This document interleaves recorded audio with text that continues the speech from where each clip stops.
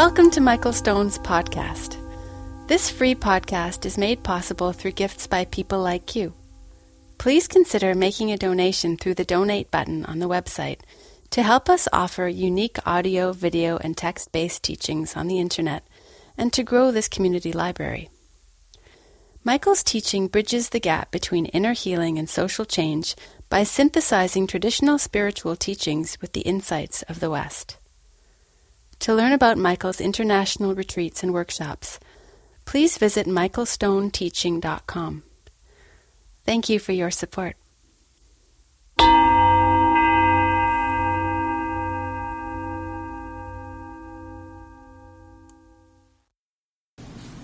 Then a lot of the kind of binary thinking and structures that our mind's always making just start to fall away. And you start to feel held by the breathing.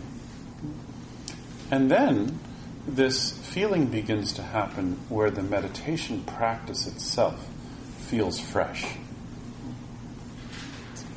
And this always makes me feel better, because depending on the season, I'm really focused on how I feel based on the season. We can start to get into the whole idea of summer, the idea of summer leaving. But also to be able to practice in a way where every moment is fresh. So I encourage you, some weeks I don't offer too much instruction. It's just nice to just be sitting. But I encourage you, when you hear the instruction, even if you have some sophisticated meditation practice that you've been working on for years, just to try and take in the instruction in a fresh way. And these days, I think, maybe because it's September, maybe because my life is really busy right now, my partner's pregnant, my son has lice, I have poison ivy.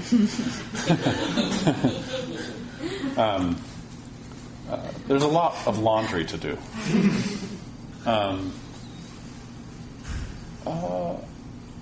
It's really important to come to our practice and to just let that stuff kind of be there. It doesn't go away, but to also drop into that place where we're fresh and we're alive. And to see that the breath is always fresh. And the mind, some part of the mind, really resists that freshness, just wants to be in our ideas of summer ending. Same way, it's Tuesday. It's 8 p.m., 2012. And the Jewish holiday is the second day of the year. 2nd of Tishrei. The year is 5,773. And none of us might agree on actually how we know that it's Tuesday, how we know it's 8 p.m. All that is also just conceptual constructs that we superimpose on our experience. But one thing it seems we can agree on is that right now we're not in the past and we're not in the future. We're here in this very contingent way. And in some ways, that's all we can really know. We can know that we're here together. We can know what it's like to be here together. But we can't know too much else. We don't know what's going to happen when we leave here tonight. We don't know what we're going to hear tonight. And those things that have happened to us in the day or in our lifetimes can't really be rearranged again in a new way. So, what I'm saying is really the core of how the Buddha taught. The Buddha these days is often described as a philosopher. But actually, the Buddha thought of himself as a doctor. Many times in the Buddha's early teaching, he describes himself as a doctor, not as a philosopher. And he doesn't really teach ideas, but he teaches a method. And the method is to clarify for ourselves what's meaningful in our lives, where there is attachment in our lives, and how we can be free. That's the method. And the Buddha also thought that because of culture, because of biology, because of genetics and so on, we're going to suffer. And also that the way we suffer can be the material we use to be awake.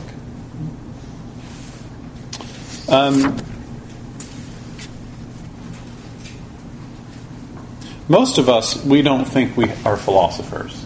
We don't think we have a philosophy about life. But actually, on a little more examination, we see that we have all kinds of ideas which allow us to have meaning in our lives and also which shut down our lives. Our sense of who we are is something we learn from school, from our parents, from all aspects of society. I don't know if anyone has this experience. Sometimes you're listening to the radio, maybe the CBC, and they replay an old broadcast. This happened a few times this week. I don't know if it's an anniversary or something.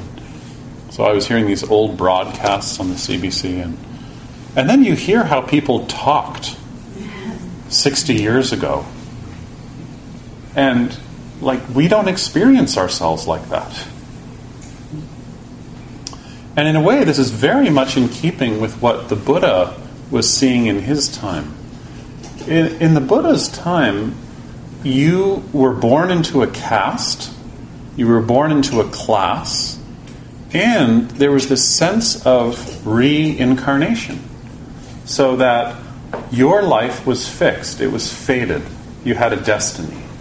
And that destiny was arranged well before your present life. And if you were born into a certain caste, there were certain limits to what you could do in this life. And there were certain limits to what kind of spiritual attainment you could achieve. And there were limits to how you were reborn. And what's quite radical about the Buddha's teaching is the Buddha didn't so much have ideas. I was just saying he was not a philosopher. But he had anti-ideas. And one of his anti-ideas was that a person is not really destined, or doesn't have to be destined, or sculpted by his or her caste, or even by his or her gender. So one of the things the Buddha did if you wanted to study with him is you had to shave your head and you had to wear robes, so that the first thing someone noticed about you was not your gender or your caste. This is a very radical social experiment. Because there was a sense at the time of the Buddha that your true life began way before you were born. And you didn't have so much control. And the Buddha was saying something radical culturally, but also psychologically, that actually the self is very much a construct in the same way that Tuesday night is a construct. Or saying right now it's 8:15 is a construct. In the same way that listening to old CBC broadcasts show us that we actually can perceive our lives in ever-changing ways, without getting frozen, without getting stuck. The other interesting thing is that people were ready to hear this. If people weren't ready to hear this, there would be no Buddha that we talked about now. There was something going on in the culture at the time, that people were ready to hear this promise that the Buddha offered, that you could be free. And that freedom is related to this method of what the Buddha called bhavana. The word bhavana is the word for meditation practice that the Buddha uses. And it's an interesting word because the word bhava literally means to become. And the Buddha said that the act of meditation is an act of actually becoming who you are. The freedom to be who you are.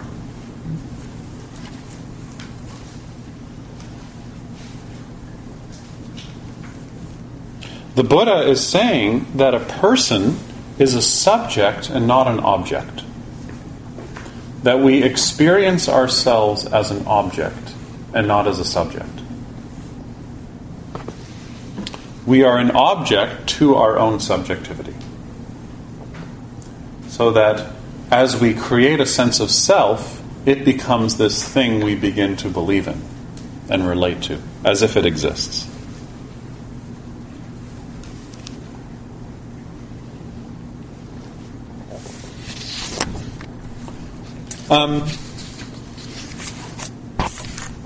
All that is a prelude to Carl Jung.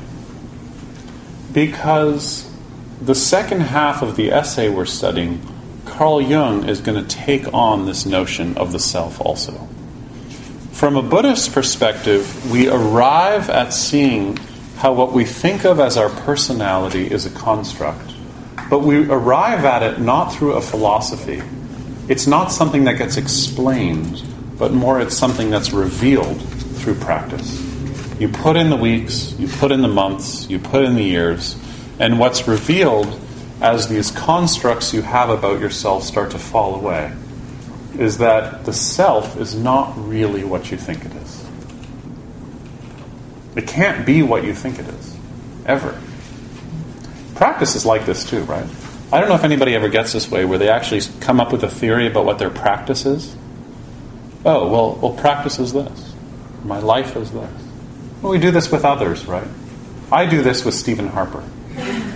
You know, when I open the newspaper, I want to read something negative about Stephen Harper. It just gives me a good feeling, you know. And then sometimes you see just little moments where you can see a certain photo of him, and you think, oh, well, maybe he's a good father. Or maybe maybe Rob Ford is like this great coach. You know, what does he coach? Football. Maybe he's like this great coach, you know.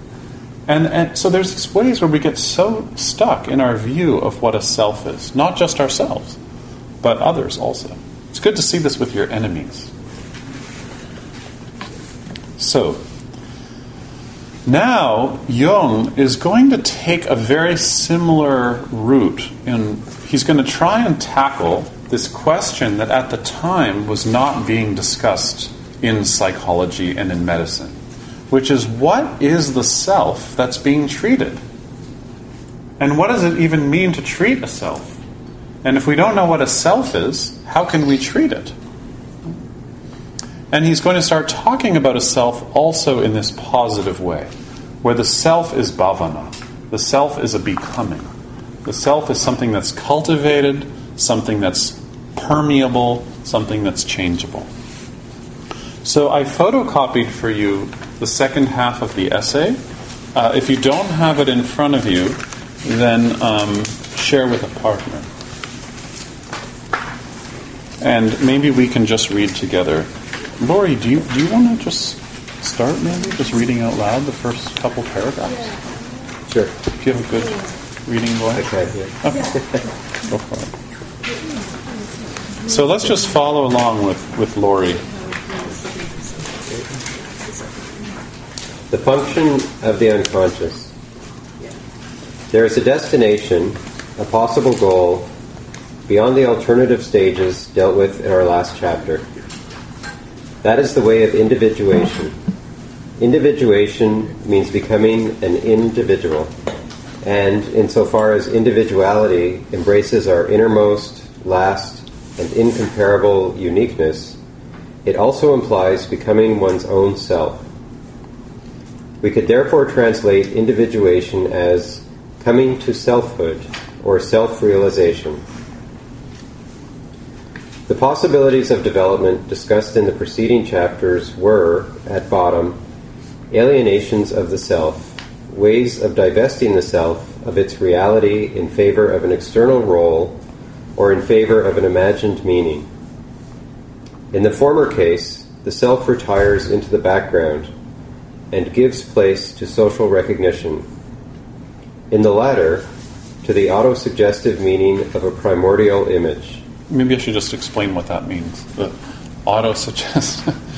What does he say? The auto-suggestive meaning of a primordial image. This is just a term that he uses a lot. So what he's saying here is, on the one hand, the self actually loses its power when it becomes either a function of the collective, so that's like just going along with the flow, right? And this is something Jung was always struggling with. Like, why do some people just have this experience of going along with the flow, and they don't develop any kind of neuroses that stops them? Right? Has anyone had this thought? Why is it so easy for them? It was easy in high school for them too. And on the other hand, the self also loses its power when it's in the grip of what he calls primordial images. So what he's referring to is in the last chapter, when someone's so much in the grip of a projection, or so much in the grip of the unconscious, that they lose themselves. So he's sort of setting out this spectrum, which is really interesting, which I think if we had more time also, again, I think really relates to his experience of his parents. Where on the one hand you have this father who's just going along with the flow, going along with what the church wants and so on. On the other hand, you have the mother who he experiences as someone who's just in the grip of sickness all the time, in the grip of her dreams and in the grip of illness, and never really shows up as a person, never really experiences his mother or father as a person. Who's the person there? So this is what Jung is saying about the self, that it's sort of like it gets subsumed by either just like collective values or, the unconscious. Okay, keep going. In both cases, the collective has the upper hand. Self-alienation in favor of the collective corresponds to a social ideal. It even passes for social duty and virtue, although it can also be misused for egotistical purposes. Egoists are called selfish, but this, naturally, has nothing to do with the concept of self, as I am using it here. On the other hand, self-realization seems to stand in opposition to self-alienation. This misunderstanding is quite general, because we do not sufficiently distinguish between individualism and individuation. Individualism means deliberately stressing and giving prominence to some supposed peculiarity rather than to collective considerations and obligations. But individuation means precisely the better and more complete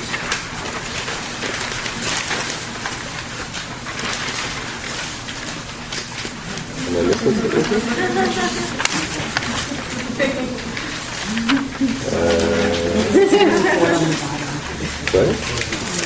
Oh, is it missing a page? 173, 174.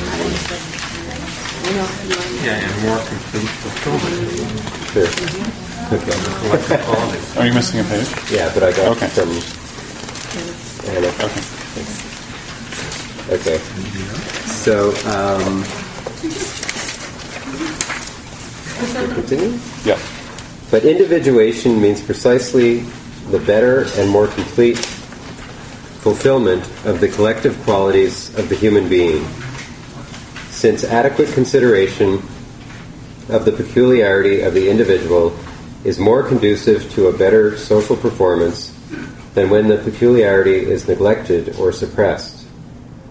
The idiosyncrasy of an individual is not to be understood as any strangeness in his substance or in his components, but rather as a unique combination or gradual differentiation of functions and faculties which in themselves are universal. Every human face has a nose, 2 eyes, etc., but these universal factors are variable, and it is this variability which makes individual peculiarities possible. Okay, so let's stop there. So what Jung's trying to get at here is he's trying to make a case for eccentricity, if you cut to the chase. Here's someone whose studies were primarily at the Bergolzi Institute, which was pretty much the worst mental asylum in Europe at the time. A horrendous place. And Jung was working with people with schizophrenia. And one of the things he was really interested in was when somebody has a psychosis, it seems like the unconscious is moving forward in a way to try and get the ego to listen to it. No matter how overwhelming, no matter how traumatizing, no matter how awful. And so Jung started to get this idea that maybe the core job of talking about the ego as just trying to manage the unconscious wasn't a model that really worked. Because it didn't make the unconscious meaningful. So he starts to change this idea of the self and separate it from the ego. This is very important. So that for Jung, the self is not the ego. And the ego is not the center of the self, actually. The self includes the ego. But the ego is only a very small part. And in making the self much bigger than just the ego, he's saying a healthy self has to include what the unconscious wants of it. And then he gives a case, so we're just going to jump ahead. This is on page 176. An example of a boy who had this remarkable way of swallowing his tongue by pressing it back into his throat. And then he says, a fact quite new and unknown to me at the time. Then, at one point, the boy gives him some history. The man gives him some history and says, as a boy, often in his mind, he had the idea that he could take his own life. And Jung goes through a whole list of this man suggesting that as a boy, he remembers all these different ways he could take his own life. But when he pursued any of them, none of them really could work. So then he thought that one way he could take his own life would be just to swallow his tongue. Because then if he could block his throat, then he wouldn't be able to breathe. So he started developing this way of teaching himself how to swallow his own tongue. And then this becomes a neuroses, and eventually leads to a psychosis, which puts him in a hospital as a man. So Jung is doing the same maneuver he did with the dream last week, or last week, where he's saying the details of what's happening with the tongue and the significance of the tongue is actually not as important as just recognizing that the unconscious is trying to move forward to help regulate the self. So this is where he's very different than Freud, right? Freud would go deep into the personal history of this boy to find out what was going on in his family, that the dynamics that would try to make him want to take his own life. And Jung is saying, well, there's actually some deeper kind of soulful thing going on here, where what's interesting is just the act of wanting to take your own life. And then Jung says, this is paragraph 272, the great question now is, in what do these unconscious processes consist? And how are they constituted?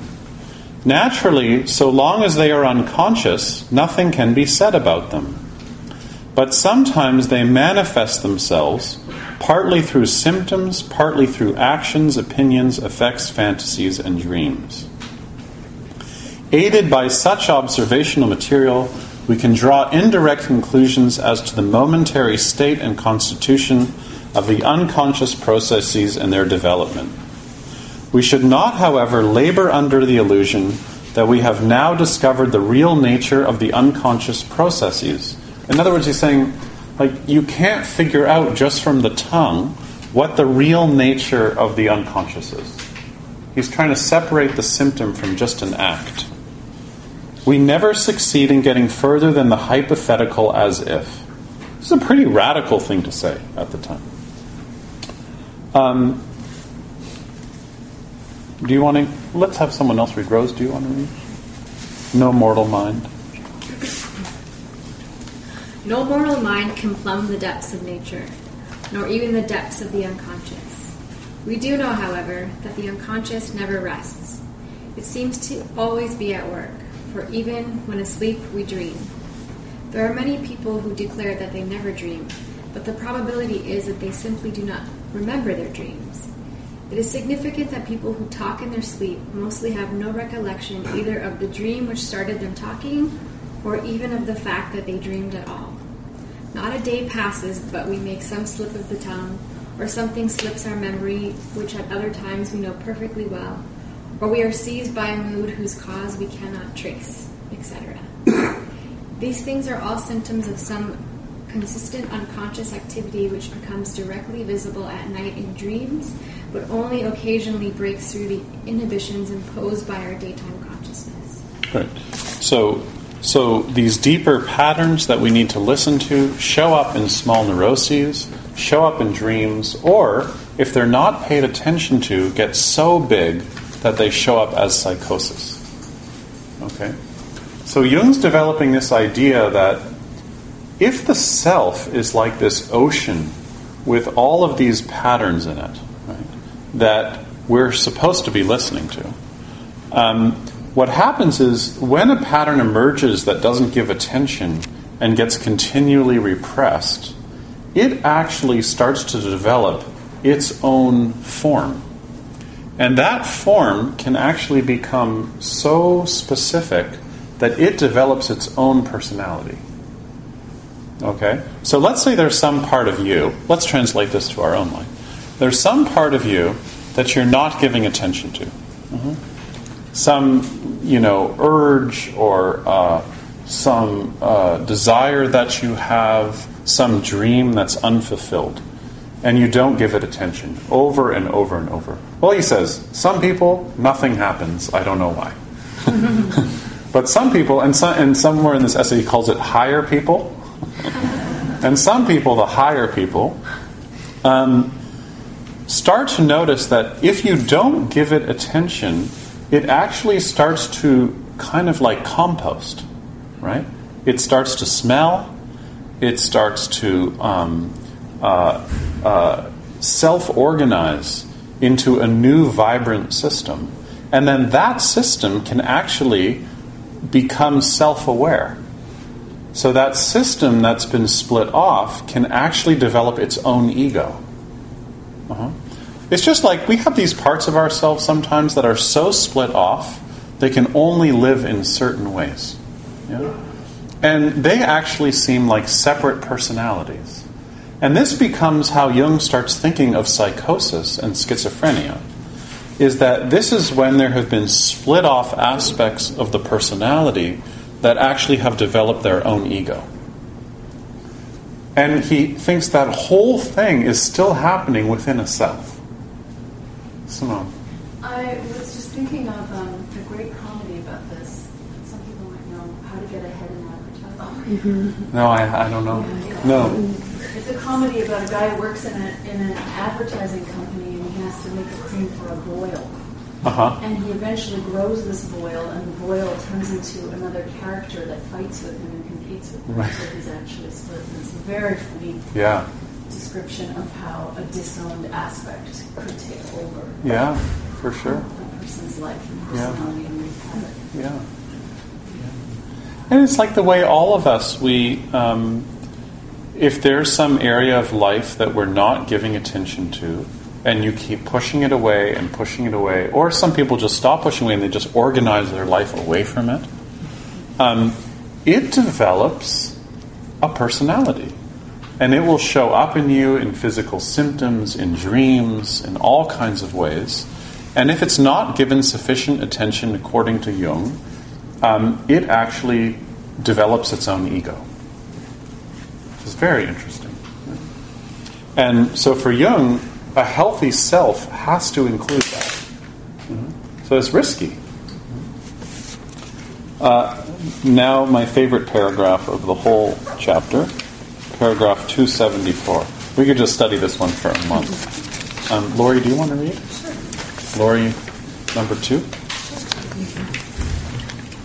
So far as our present experience goes, we can lay it down that the unconscious processes stand in a compensatory relation to the conscious mind. I expressly use the word compensatory and not the word contrary, because conscious and unconscious are not necessarily in opposition to one another, but complement one another to form a totality, which is the self.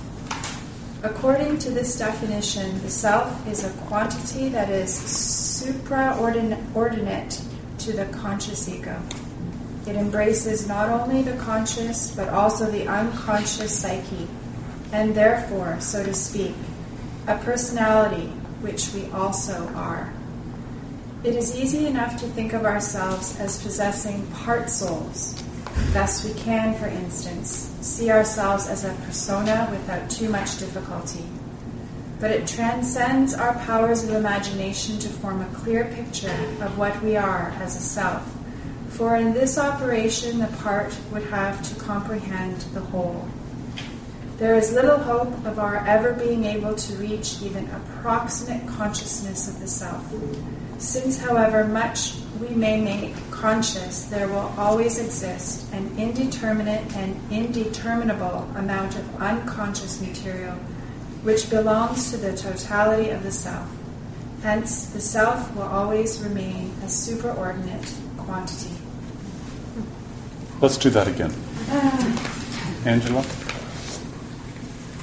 So far as our present experience goes, we can lay it down that the unconscious processes stand in a It's such a strange word. It's a funny word. Compensatory. Compensatory relation to the conscious mind. I expressly use the word compensatory and not the word contrary, because conscious and unconscious are not necessarily in opposition to one another, but complement one another to form a totality, which is the self. So this is really interesting, right? So for Freud, and I think we still work with this model, that the self sits above the unconscious, right? And in a way, the ego mediates between what's conscious and what's unconscious, and therefore determines what a self is. The self is totally conscious, and the unconscious is somehow below the self. And there's this place where the self and the unconscious touch, which we call the subconscious, right? But Jung is saying this doesn't make sense, actually. That unconscious and conscious are both the self. That the self includes both the conscious and the unconscious. But then he gets into this problem, because he's just said in the first part of the essay that unconsciousness goes on forever. You can't get to the end of it. So suddenly he's got this problem saying, well, then what's the self? And now he's saying, well, then you can't say what a self is, because a self is both conscious and unconscious. And if they both have no limit, then how can you say what they are? They're much, much bigger than the ego. The ego is just a very small part of the self. And this is all in an essay called Individuation, saying to wake up, to realize who you are, you need to realize that who you are includes an unconscious element that you can never understand. Now, this is the opposite for how we learn how to be successful human beings. Because we learn you should know who you are. You should know who you are and what you're good at. And Jung is saying that's actually a recipe for suffering. And then he also takes some of his detractors to task and says, well, we're also, to understand that you're part souls, and what he's saying here is like multiple personality disorder. People say, oh, well, what you really are just so many personalities. And Jung's saying, yes, that's easy to understand. But to actually individuate, to actually realize yourself, is to realize you're not just lots of personalities. You're also this whole collective, integrated unconsciousness that's unknowable. From a Buddhist perspective, this is the story of Bodhidharma. If you know this story. Bodhidharma is responsible for bringing Buddhism, the Dharma, from India to China. And when he gets to China, he meets Emperor Wu, who's the emperor of the province that he arrives in. And Emperor Wu is very interested in the teachings of the Buddha. So he hears of Bodhidharma's arriving in China and invites Bodhidharma to have tea. And as soon as Bodhidharma meets Emperor Wu gets right to the point and says to Bodhidharma, "What is the core teaching of the Buddha?" And Bodhidharma says, "Unholy nothing." And then the emperor says, "Well, then who's standing in front of me?" And Bodhidharma says, "I don't know." And then Emperor Wu realized this person is expressing his practice. Imagine this happens to you. You go home you go to Rosh Hashanah or whatever, and your family says, "So, what is this Buddhism all about?" Well, if you start saying, "Well, the Four Noble Truths and the Eightfold Path," that's not what Bodhidharma says. Bodhidharma says, it's not holy. It's just this. And then someone else comes up to you, especially if you live in Toronto, "So what do you do?" And Bodhidharma says, "I don't know." And he's not saying, "I don't know." He's saying, "I can't know." And all of us, we fall into this trap of trying to find the meaning of our life. What's the meaning of my life? And every time you go try and find a meaning, you get a new story. And it's meaningful for a little while. And Jung, like the Buddha, like Bodhidharma, is saying no. Actually, to realize yourself is to realize that the self is actually ungraspable. And in doing so, he turns psychology, especially of the time, completely upside down. Angela, do you want to finish? Sure.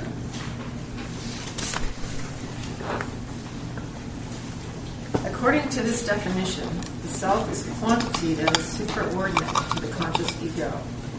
It embraces not only the conscious, but also the unconscious psyche, and is therefore, so to speak, a personality which we also are. It is easy enough to think of ourselves as possessing part souls. Thus we can, for instance, see ourselves as a persona without too much difficulty. But it transcends our powers of imagination to form a clear picture of what we are as a self. For in this operation, the part would have to comprehend the whole. There is little hope of our ever being able to reach even approximate consciousness of the self, since however much we may make conscious, there will always exist an indeterminate and indeterminable amount of unconscious material, which belongs to the totality of the self. Hence the self will always remain a superordinate quantity. Tom, do you want to read the next part? Sure. The unconscious process that compensates the conscious ego contains all those elements that are necessary for the self-regulation of the psyche as a whole.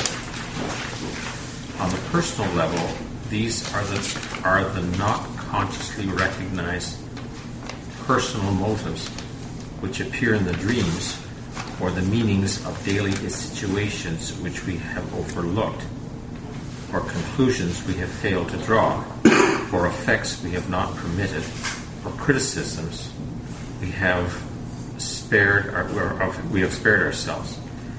But the more we become conscious of ourselves through self-knowledge and act accordingly, the more the layer of the personal unconscious that is superimposed on the collective unconscious be diminished. So, I'll just interrupt you. So, this is really important. The more we become conscious of ourselves through self-knowledge, he's saying not just aware, but act accordingly, the more the layer of the personal unconscious that's superimposed on the collective unconscious will be diminished. In this way, there arises a consciousness which is no longer imprisoned in the petty, oversensitive personal world of the ego, but participates freely in the wider world of objective interests. Isn't that beautiful? Yeah. So he's saying, here's the good news. The good news is that what the ego wants to do is, let's actually tie it into meditation practice. So you're following your breath, and then what starts to happen is, like tonight, if you can keep staying at the beginning of your inhale, beginning of the inhale, over and over feeling it, what starts to happen is there's some part of consciousness that wants to come in and understand what's happening and then refer what's happening back to itself. So in a way, the ego is just its own attempt to understand itself, to see itself. The ego is always wanting to know what it is. So it'll take whatever's happening in the mind and create a self out of it. And this is why meditation gets so tricky as you start to concentrate more and more deeply, is that the ego comes in and hijacks it constantly. So you get a sense of, oh, I'm really concentrated. And as soon as you say that to yourself, you've lost it. You see? But what Jung is saying here is that if you keep watching that personalizing of everything, it starts to diminish and a new consciousness arises. This is his language. A new consciousness arises that includes that and also includes the wider world. Very interesting. There's a physical feeling, though, at the beginning of the breath. So how does the physical feeling come into all of this? Because the physical feeling reinforces my sense of existence. I guess that's how I process it. Yeah. So the story about your physical feeling reinforces your sense of self. But the physical feeling and the continual anchor to the physical feeling goes underneath your story about it. Yeah. But as it starts to go underneath, consciousness is very creative. Your mind is very creative. And it will find some way to own it and try and make money off it. Somehow. Okay. Does that make sense? Sort of. Yeah. Haven't we all had this experience before? It's like you're having a great time, and then you go, oh, I'm having such a great time. And then, it gets all sticky. It just feels like, yes. Something that happens in that sentence that I didn't expect, and I think I need a little bit of guidance here. Okay. First to the point of the second bit where it says more the layer of the personal unconscious that is superimposed on the collective unconscious will be diminished. I was actually expecting to hear that the more the layer of the collective unconscious that is superimposed on the personal unconscious would be diminished. And I'm surprised that anything that I'm interpreting the notion of collective unconscious incorrectly. Well, so for him, the collective unconscious is that depth of the psyche that doesn't have in it elements that the personality has repressed. So the personal unconscious is the part of our personality where we have pushed away, we've repressed or suppressed content into this kind of repository called the personal unconscious. And the collective unconscious is a deeper strata of memory that doesn't have in it kind of personal patterns. It has in it cultural, genetic, mythological patterns. It's almost like the difference between literature and myth. Literature is just like a corner of this wider pattern of mythology. The personal unconscious is just like your novel.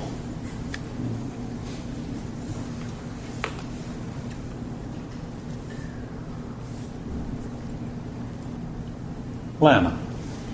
If observing at the beginning of the inhale helps build concentration, then what does following the exhale? Helps build concentration. Choose anything. Well, no, don't choose anything. We're just picking different objects, and they have different ways of concentrating us. For some people, it's staring at a candle or reciting a mantra. This happens to be the technique that I learned, and I think it works, so I teach it. But it doesn't matter what the object is so much. Okay, so what's going on? What do you hear? I know that this is a dense section, but it's very interesting. I photocopy it so you can take it home and keep working on it before the finale next week. But I know we have to get through this kind of thorny section. Any questions, comments? How does this relate to your life? Well, I'm confused, I think, because how you just explained the personal unconscious versus the collective unconscious. Yeah. I was understanding, based on what we talked about before, that in the last 2 weeks, that the personal unconscious was also probably integrated in the collective unconscious. It is integrated. Right. Yeah. You can't really say there's such specifically different spheres, but he does think of them as layers. Like here he uses the word layers. Right. And they affect each other. Mm-hmm. Is that what you mean? Yeah, just that they're not... They're not like separate boxes. Yeah. And then I think I still feel confused after Doug's question. I didn't feel like I understood. Yeah. So the Doug, your question was this: the more the layer of the personal unconscious that is superimposed on the collective unconscious will be diminished.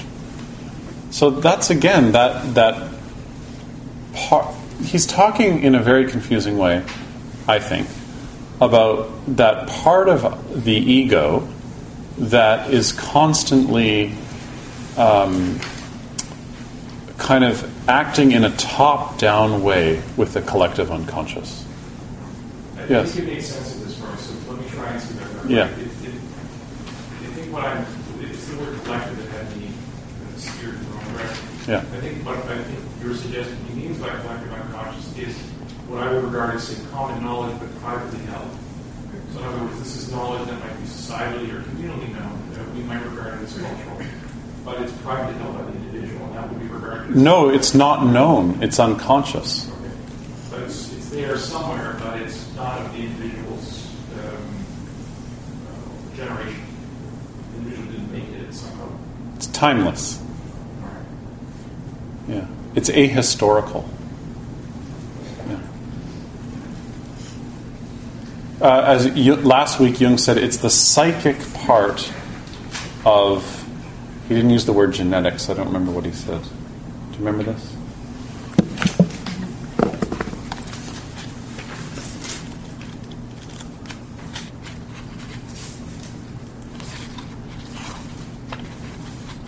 Genetics written down. Was it genetics? Is that what he said? Down. I don't know if that's what he said.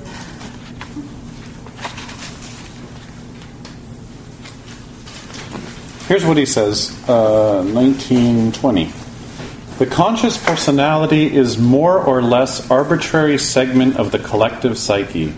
It consists in a sum of psychic factors that are felt to be personal. Then he says, the collective unconscious contains the whole spiritual heritage of humans' evolution, born anew in the brain structure of every individual.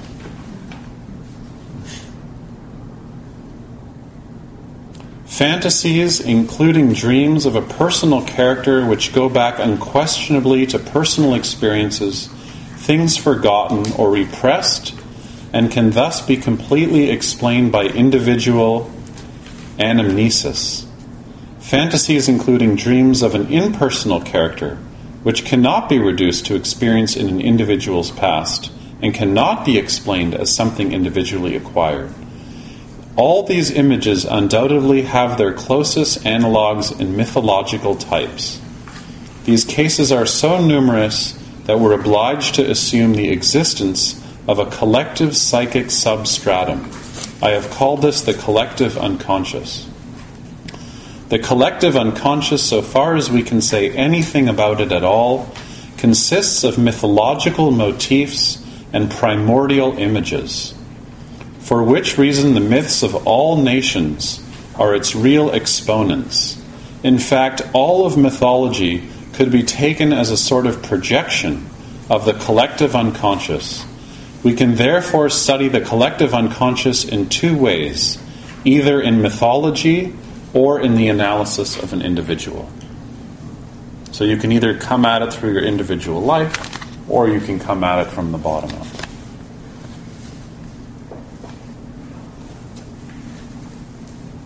Does this make sense?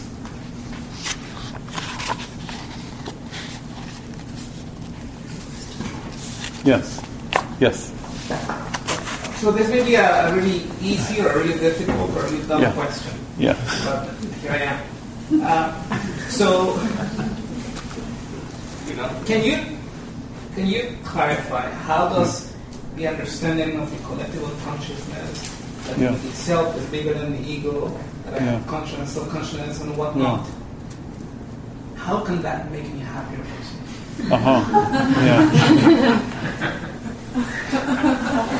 Next question. This is what I was actually going to say, that, okay, so what's Jung's method here? Because we were talking about Bhavana, right? Yeah. And so what I see him saying here is that that it's self-knowledge, right? He's saying that basically we've got everything here, all the elements necessary for self-regulation. That sounds pretty good to me. Yes, except how did he define the self? So he's using the term of self-knowledge, and then what does he say the self is?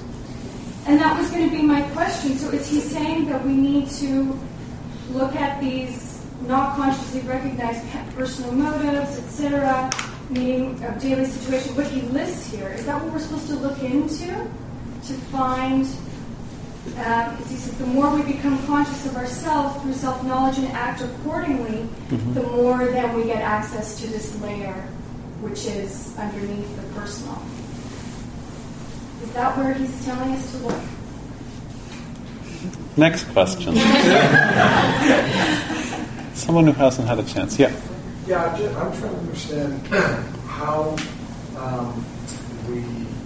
when you say we push away, so we have a deep desire or wants, so we push them away, and then they take on a personality of their own. I'm trying to understand an example of that. And also, is that in subconscious? Is that we never really know that, or is that like an example? Okay, well, I think the questions so far have been from people who weren't here the past 2 weeks. Right? So, I mean, just so you know, this has been a bit cumulative, which basically means you have to come next week. We're going to talk about happiness next week.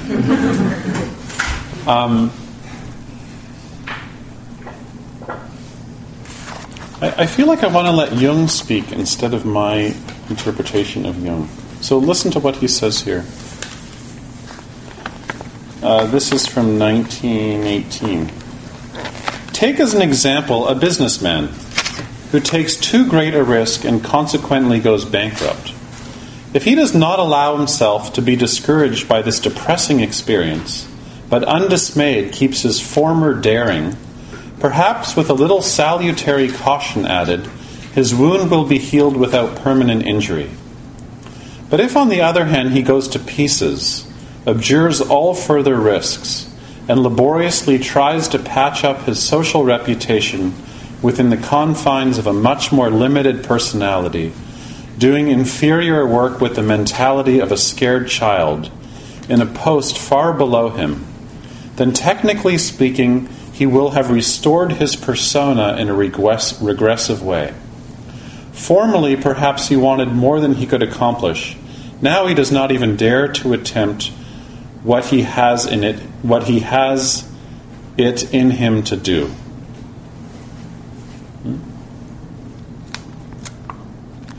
So he's saying, what is this part of us that takes a risk and then something goes wrong, and then instead of actually being open to the whole process of stuff that emerges, grief, fear, like think of all, has anyone here ever tried a business and it hasn't worked? Right? I mean, he gives this example of a businessman who then goes back into his persona of trying to take these risks in a position below what he's capable of and becomes scared and confined in this smaller world. This is this really simple example he gives among many here, where he's trying to show what happens when a neuroses occurs or fate brings about something difficult. And instead of opening to the teachings that are available, that are trying to help regulate the psyche, because he's always saying the unconscious is self-regulating, it's compensatory. Instead, we go into the persona and just try to keep going forward in this small version of ourselves. This is what creates unhappiness. Now, I also want to say that, like the Buddha, he doesn't talk about happiness. The goal is not happiness for Jung, the goal is freedom. And freedom from a Buddhist perspective and a Jungian perspective is not dependent on feeling a certain way. So in this way, we couldn't talk about a Jungian path to happiness or a Buddhist path to happiness, because neither of those methods talk about happiness. Popular books might say, the Buddhist path to happiness, and the Dalai Lama's on the cover, we really want to be. But actually, they don't talk about happiness. And I think most of us, happiness very much depends on how we're feeling.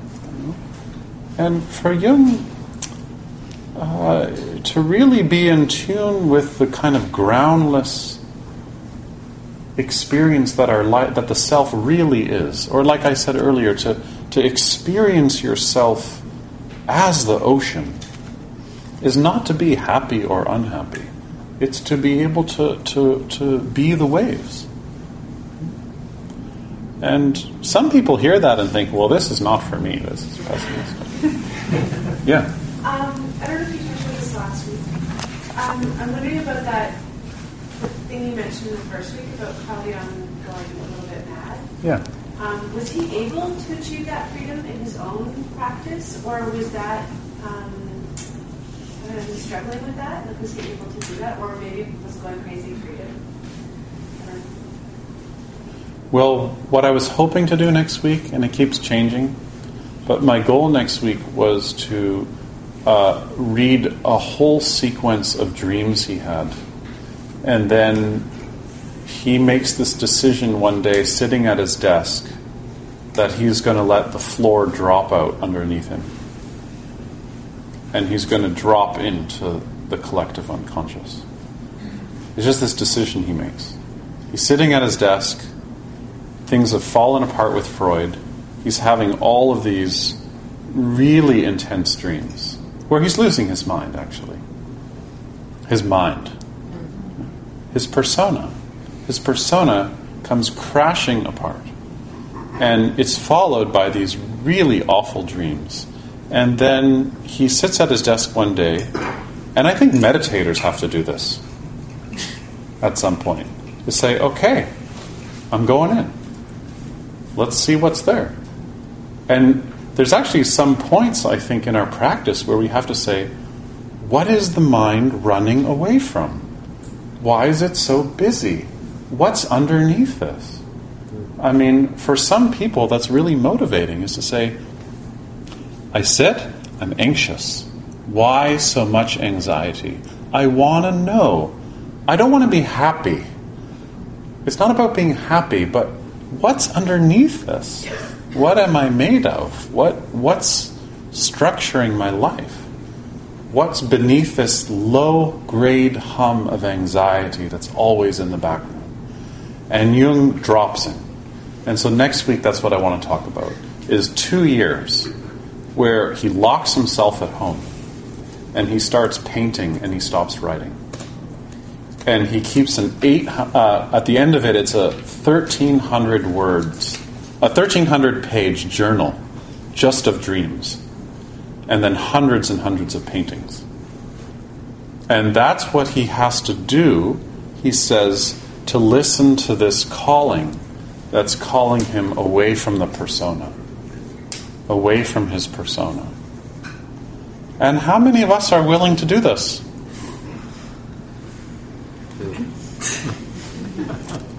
How many of us are willing actually to live the life that we're being called to live? How many of us are like dancing around, can't get to my cushion, instead of saying, I don't want to look, I'm scared, and I want to investigate being scared? How many of us can say, I'm so anxious, I want to start to have a relationship to the anxiety so I can actually know what's my life under that? And I think some of us, it's just, there's a part of us that's so caught in our persona we can't show up and be there for that. We can't do it internally, we can't do it with others. We show up with others in our persona. Always in our stuck, frozen. So that's what I want to explore next week. And we had to kind of get through this thick part to get there. Yes, Simone. I just want to make a comment about something that strikes me as really exciting about what he's saying, that in many ways does sound a lot like what Buddha is saying, but it's in a different language, and so at least it hits me in a different way. Yeah. Which is just the idea that by knowing ourselves and by paying attention to ourselves and what is happening in the events of our life and how it's unfolding, is to know humanity, is to know existence. Yeah. That in a sense we don't have to go beyond our experience. Yeah. And that, that's that really takes apart the kind of canon of knowledge and mastery, right? Yeah. Is to say that everything that we need to know about existence is actually within us through this idea of our self-connectedness to the collective unconscious. Yeah. So in a Jungian way, we would say, as we drop in, happiness is just a byproduct, not a kind of goal. And from a Buddhist perspective, you say, when you drop in, the byproduct is compassion. Right? There's this kind of sense of this shared humanity. When you're actually yourself, you're really touched by the pain of others. Does it make you happy? I don't know if it makes you happy, but it's freeing to feel others in a deep way, to be yourself in a deep way. Pilar? No, the only thing that I missed here is that there's a lot of those. I love the word process and regulation. And emotional regulation, I believe that it happens a lot through relationships. And that in order that you need to create certain conditions, and in order to investigate the part of yourself that you don't repress, you don't repress. So that you want to be killed for that. Yes. So the idea of relationship as being what structures the personality comes in the 50s at the end of Jung's life with the work of Winnicott, and then when the feminists get hold of Winnicott, the Americans get hold of Winnicott. But it's not there yet. No, Jung doesn't really speak that way. But interestingly, you could also say maybe Jung deciding to maybe Jung's falling apart actually happened because of a falling apart of his relationship with his parents and then with Freud. And you see this a lot. I mean, we all see this in our lives. Like, how many of us, when we've really fallen apart, have fallen apart at the end of a relationship? I mean, I think the relationship between the ends of relationships and mental illness is so connected.